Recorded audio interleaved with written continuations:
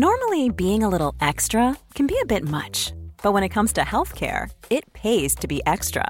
And United Healthcare makes it easy with Health Protector Guard fixed indemnity insurance plans. Underwritten by Golden Rule Insurance Company, they supplement your primary plan, helping you manage out-of-pocket costs without the usual requirements and restrictions like deductibles and enrollment periods. So when it comes to covering your medical bills, you can feel good about being a little extra. Visit uh1.com to find the Health Protector Guard plan for you. Piki mai, kake mai, and welcome. From RNZ National, here's Our Changing World. What is it that triggers your levels of stress and anxiety? Maybe you've dealt with it in the past and looked to physically melt the stress away through meditation and yoga poses. Have you ever considered that the answer might lie in the level of nutrients that you're ingesting and how that might impact on your overall mood and how you're feeling? I'm Sonia Sly, and on Our Changing World, I'm visiting Canterbury University's Department of Psychology to look at the impact of micronutrients on stress, anxiety, and behavioural conditions like ADHD. But first, how micronutrients might be the answer to, smoking cessation. Micronutrients have been shown to reduce stress in people, and there's a high correlation between smoking and stress. PhD candidate Philippa Newton. We found a lot of people that came into my studies had actually relapsed during the Canterbury earthquakes, so they'd been smoking since then. So far, how many people have been through the trial? How did you go about finding people? About 130 people. That's a lot of people wanting to quit. Yes. So we had a lot of interest in people wanting to quit, and we just recruited them around Christchurch on posters and mostly through Facebook. We had about 500 people interested in being in the study. Quitting smoking is really hard to do, so we did find that it was really difficult for people and it was hard for people to stay in the study. What kind of quitting techniques had people used? Nicotine replacement therapy was really popular. A lot of people had tried quitline before, but to get the nicotine replacement as well. Some had tried hypnotists, the e-cigarettes. They had tried everything, really. So people were pretty desperate. They really want to quit when they come on this trial. What's the actual procedure? So we did a baseline of 2 weeks in the second study and 1 to 3 weeks in the first study. And that was just looking at how much they smoked per day before we started anything and how much sort of their baseline withdrawal symptoms differed, because a lot of withdrawal symptoms are to do with stress and anxiety and mood anyway. People went on the micronutrients for 4 weeks, and this was to allow for those metabolic effects of the micronutrients to work before their quit date. And then after that 4 weeks, they had a quit date, and we followed the quitline intervention, excluding that nicotine replacement. So the micronutrients replaced the nicotine replacement in this study. And then we followed participants for 12 weeks as they attempted to quit smoking. Was it enough? So that's what most studies do in smoking cessation, and they follow up at 6 months. It isn't enough for the smoking cessation, as you do get cravings for years afterwards. Most of the cravings do peak within the first 2 weeks, so we went above and beyond that first 2 weeks. Do those cravings, do they make people more anxious because they don't want to have to end up eating more? We didn't find that many participants did put on weight, but that is definitely a fear that sort of replace sugary, high-calorie food with instead of the cigarettes. Because, people start smoking for all different kinds of reasons, but one of those reasons for some people is that it helps to suppress your appetite. That is definitely one of the reasons, but I think the more common thing that came out of my study that a lot of had relapsed since the earthquakes, and so they resulted that to stress. During the study, if they did relapse, it was quite often after a stressful event in their life. Were they smoking way more than they did before they had quit? Some were, and some were smoking less. What have the benefits been for these people that have been through the trial? A lot reported that the cravings were less than previous quit attempts, and obviously lower cravings increases your chance of staying smoke-free. We also had participants with more energy, and a big turnaround in how sort of they were operating in life. So we had participants that were joining the gym, or flatmates commenting to participants that they were cleaner now, they were getting up earlier, they were sleeping better. So a lot of positive side effects from the micronutrients that we did suspect from previous research. 50% of the participants were in a placebo group. The pills look exactly the same, but they're non-active. So, for example, a participant may have read these previous studies that micronutrients help with sleep, and they come into the study, and so they find that. So the things I'm saying now is only in the micronutrient group. I mean, so obviously people are experiencing the benefit of extra energy because of the micronutrients. I was sort of thinking, gosh, what are these cigarettes actually doing to people normally? Not sure on the data if insomnia is increased in smoking, but there is a lot of data that has been around for decades showing that people with any type of dependence, so from cocaine to nicotine, do have deficiencies in those key micronutrients. So it is possible that they are already coming into the study on a deficiency. What would be the nutrient that they're depleted of? There's studies on multiple micronutrients. Most of it is on cocaine and heroin users, that they do have a deficiency in micronutrients, but there is also research out there for smoking. Oh, and that's because of the smoking or the drug taking, or because their bodies naturally don't have it? It's really hard to say. No, it's fine. It's really hard to say with the research. It could be for a variety of reasons. As we talked about earlier, some smokers do have a cigarette maybe instead of a meal, so that could be making them deficient in some nutrients. Yeah, it's quite hard because they're longitudinal studies, so you don't, like in our study, have that gold standard placebo group to compare the two. Has anything surprised you? There was many surprises that people were reporting. One I always remember is someone that said that the northwest wind no longer bothers them. People in Canterbury probably only sort of understand that, but yeah, the northwest is a really hot, horrible wind, and it makes you feel tired, migraines. It was just a way that she explained how much better she was feeling with stress, with sleep, just day-to-day functioning. It's true. Smoking is a habit that's difficult to kick, and the trials also showed a reasonable number of dropout.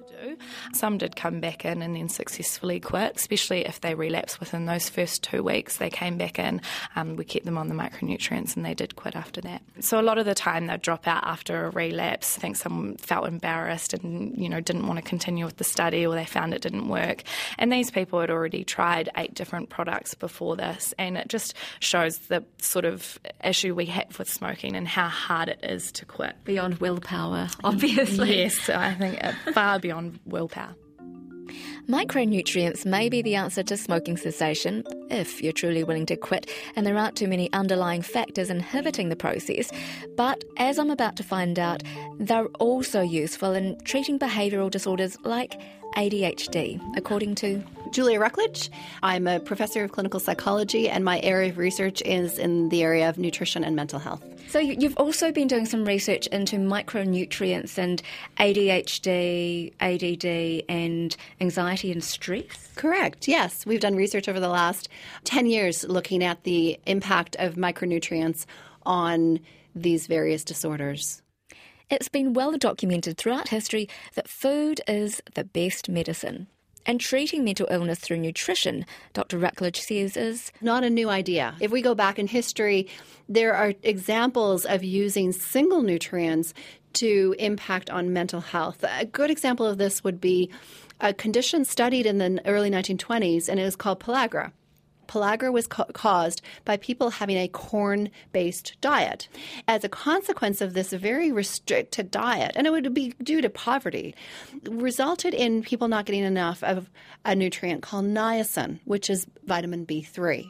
You end up with a lot of dermatitis, like scaly skin, physical symptoms like diarrhea, but you can also end up with psychiatric symptoms like psychosis or like dementia, hallucinating, seeing things, but also having a significant cognitive decline as a consequence of this condition. As soon as they determined that the reason why they were getting these symptoms was because they had a niacin deficiency, the way to cure it was to simply give more niacin. And that also led to fortification. And that also cured their psychotic symptoms. So thanks to the fortification of foods way back when, today our cereals are also fortified. Dietary fibre 4.1, sodium 12 milligrams, potassium 1, thiamine 0.28 milligrams, niacin 2.5 milligrams.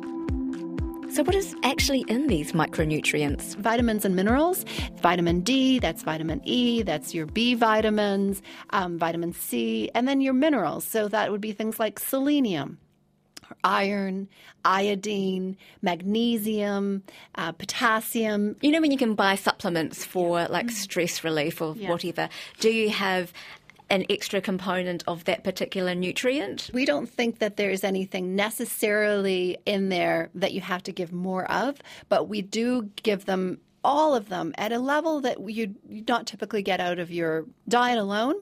They're not mega doses, but they are at doses that are probably enough for them to have a physiological effect. Certainly, there's a lot of data on B vitamins and stress. If you're undergoing a stressful event, B vitamins are a really good way to step forward. In our studies, we are dealing with a lot of chronic conditions, so ADHD. We don't think that just the B vitamins alone are going to be enough to provide the body with all it needs. That's why the minerals become essential. Often your one-a-day vitamin pills don't come with a very high dose or high load of minerals, and probably also not in a bioavailable form, which means that even though you're consuming them, you may not be absorbing them. A large component of Julia's research is looking at whether people with mental illness may have a greater need for nutrients that can't be obtained from their food alone. So these individuals might have what's called an inborn error of metabolism. These people may need more nutrients for their metabolic reactions. Given too that our modern diets are largely comprised of highly processed foods with plenty of refined sugar and fat, and forget about the fruits and vegetables, the greater the risk of developing mental illness or even passing on behavioural conditions like ADHD. It's a scary thought. Our nutrient content of our food has changed dramatically over a very short period of time. And so an apple of today is not as nourishing as an apple of 1950. Have you discovered whether or not there are more cases of ADHD and, is anxiety more prevalent now? The numbers are going up. So if you look at international research, it shows that the number of children with ADHD has tripled over 2 decades. Is that because we're getting better at diagnosing it? Is it because their diet has changed? I don't think it's just diet alone. There's also research that shows that if the mother eats that way during pregnancy, then her child is at risk of having a child who has a behavioral problem, of which ADHD would be seen as a behavioral problem. Conversely, the more you eat a whole food diet, what we'd call a Mediterranean-style diet, high in fish, nuts, healthy fats, lots of fruits and vegetables, and really staying away from the highly processed packaged foods, then the lower your risk for mental health problems. And that's been shown all over the world. But for individuals who have issues around anxiety and depression, there's a greater desire for food that's loaded with sugar and fat, which could compound the problem, right? Yes. I mean, that's often an issue that's raised, that if you're feeling a certain way, that you're going to be drawn to eating certain types of foods. But the research doesn't support that particular causality. One of the reasons why I am doing this work is that if we look at the area of, say, for example, for ADHD, and we're really honest about some of the data that's come out, we're still not doing a great job of treating them. I mean, we've got medications that have a fantastic impact on them for the short term, but we're not having an impact on those children in the long term in terms of changing outcomes for them. That was one of the reasons why I decided to explore the use of nutrients for the treatment of ADHD, was to see whether or not we could look at another way forward so that there's greater selection and options for families to treat the ADHD symptoms in their children. How many people went through the trial and for how long? So our first randomized control trial was done with 80 adults with ADHD. So about half of those were on the micronutrients and half of them on the placebo. So it may be seen as being a fairly small study from the perspective of some scientists, and that would be a common criticism, because if you have small studies, then the worry is that you have a chance finding alone. Another thing that is important for scientists to consider, and also for the public to consider, is what we call an effect size. And the effect size is just how big is the difference between those taking the micronutrients and those who are taking the placebo, because many people do respond to a placebo. So it's a very real effect. In in that sample, about a quarter of our participants did respond to the placebo, which is quite remarkable, meaning that their ADHD symptoms reduced quite substantially. But we had twice as many responding in the micronutrient group, which is quite a robust difference. What physiological outcomes did you see? In the area of psychiatry and psychology, we don't have a blood test for determining whether or not someone's ADHD has gotten better. So we can't use that type of marker whereas in contrast in medicine, if you had, say, a bacterial infection, you could measure that and you could see whether or not an antibiotic had an impact on the bacterial infection. We don't have that luxury. So the way that we can determine whether or not someone is better is often by symptom reports. And you can get symptom reports from the person. In that study, we had it from the spouses, so people who were living with those people who had ADHD.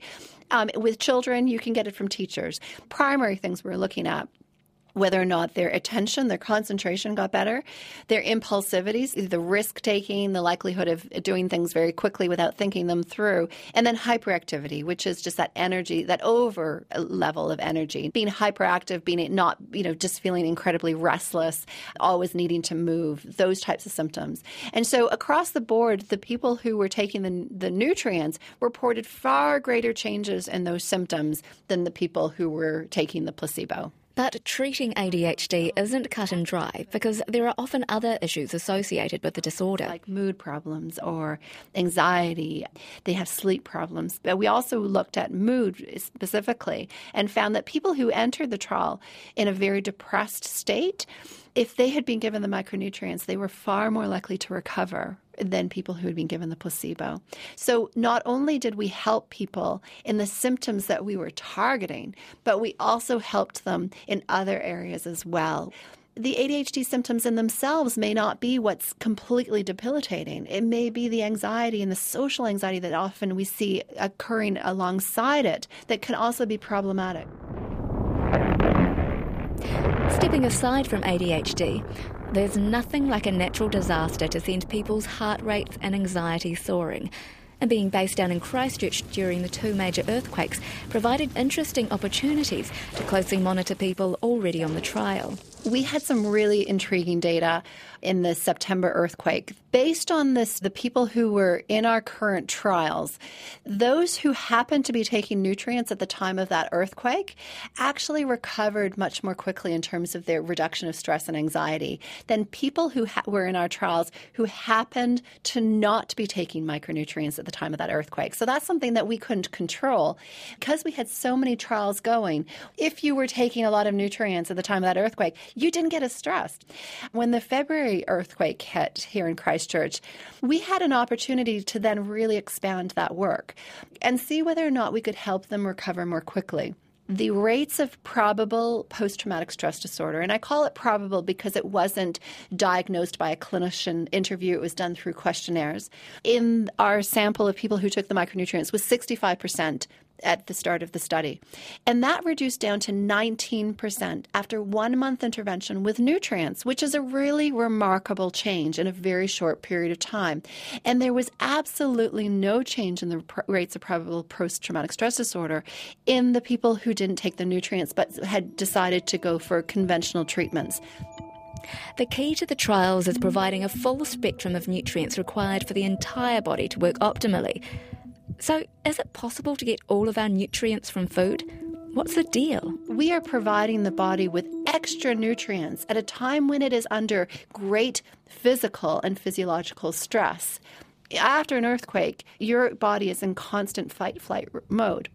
You're depleting your body of nutrients for that particular function to be served well. In order for your fight-flight system to operate at its best, it needs nutrients. It needs them in order for it to make adrenaline, etc. So, but that means that the rest of the body is compromised as a consequence because it doesn't have the nutrients it normally has. So where to from here? Like, what's the next stage in your research? We are very interested in trying to understand why are the nutrients working to the extent that they do. Why do people who take the nutrients, why is it that we see some people not respond? What is it about those people that the nutrients have absolutely no effect on them whatsoever? Are they genetically different? Is there something different about their microbiome, the gut? I mean, the gut is incredibly important for the absorption of nutrients. I mean, there are other explanations for that as well. There are going to be some people where nutrients is irrelevant to the expression of their mental illness, that it'll be other factors in their environment or in their upbringing, the exposure to trauma or poverty. We're only looking at one of them. So we are looking at genetics. We're looking to see whether or not there are changes in the brain activity. So we are running studies with children with ADHD looking at functional magnetic resonance imaging to see whether or not we can see any changes in brain activity as a consequence of exposure to nutrients. We are collecting fecal samples from some of our participants currently, but also have plans to do this in the future to look at the microbiome. Do nutrients change the bacteria composition of your gut? If the nutrients work, why do they work? Is there something about their genetics? Do the micronutrients have an impact on genetics? Do they turn genes on and off? That idea of epigenetics. People are skeptical of this work. And so we do need to keep just collecting that empirical data, that scientific data that can say, does this work? We are planning a study at the moment looking to see whether or not women who are depressed in pregnancy could benefit from additional nutrients to help with not only the reduction of depression during pregnancy, but we really want to see if we can have an impact on postnatal depression as well. Because at the moment, for people who experience depression during pregnancy, they don't have a lot of options. The antidepressants would be the most commonly used, but it does come with a side effect profile and some risks. Women may be a little concerned to go down that avenue. They could do psychotherapy, but again, there are some challenges associated with trying to help all people who are depressed with giving them psychotherapy. No side effects from the micronutrients that people experience? Great question. Often people will report in the first couple of weeks maybe a few headaches or some stomach aches. That's the most common things that we hear. On very rare occasions, people think that they've had a rash, but often by the time they come in to see us and they show us the rash is gone. But the question is, do they even cause stomach aches and headaches? And I would say I'm not sure. I'd even say the data say the answer would be no, because in that trial that we ran with the adults with ADHD, we asked about side effects, and there were no group differences between those who were taking the micronutrients and those who were taking the placebo on the side effect profile, which actually suggests that the side effects that were reported were actually through the consumption of a pill rather than the micronutrients themselves. So by swallowing a pill and then you end up with a headache later, you then attribute it to the pill, but it may just be that it's about the pill, but not necessarily the nutrients that are contained within the pill, if that makes sense. But the other thing that happens when you're monitoring side effects is that people report side effects. So you're asking them every week, have you had any of these symptoms? And you go through a checklist, and you're asking them to really self-monitor. And so under normal circumstances, you may not even notice the stomach ache or the headache, but under trial conditions, we have everything reported. I'm Sonia Sly for Our Changing World. You also heard Dr. Julia Rucklidge and Philippa Newton from Canterbury University. If you'd like to listen again, head to our podcast page on the rnz.co.nz website and subscribe on iTunes.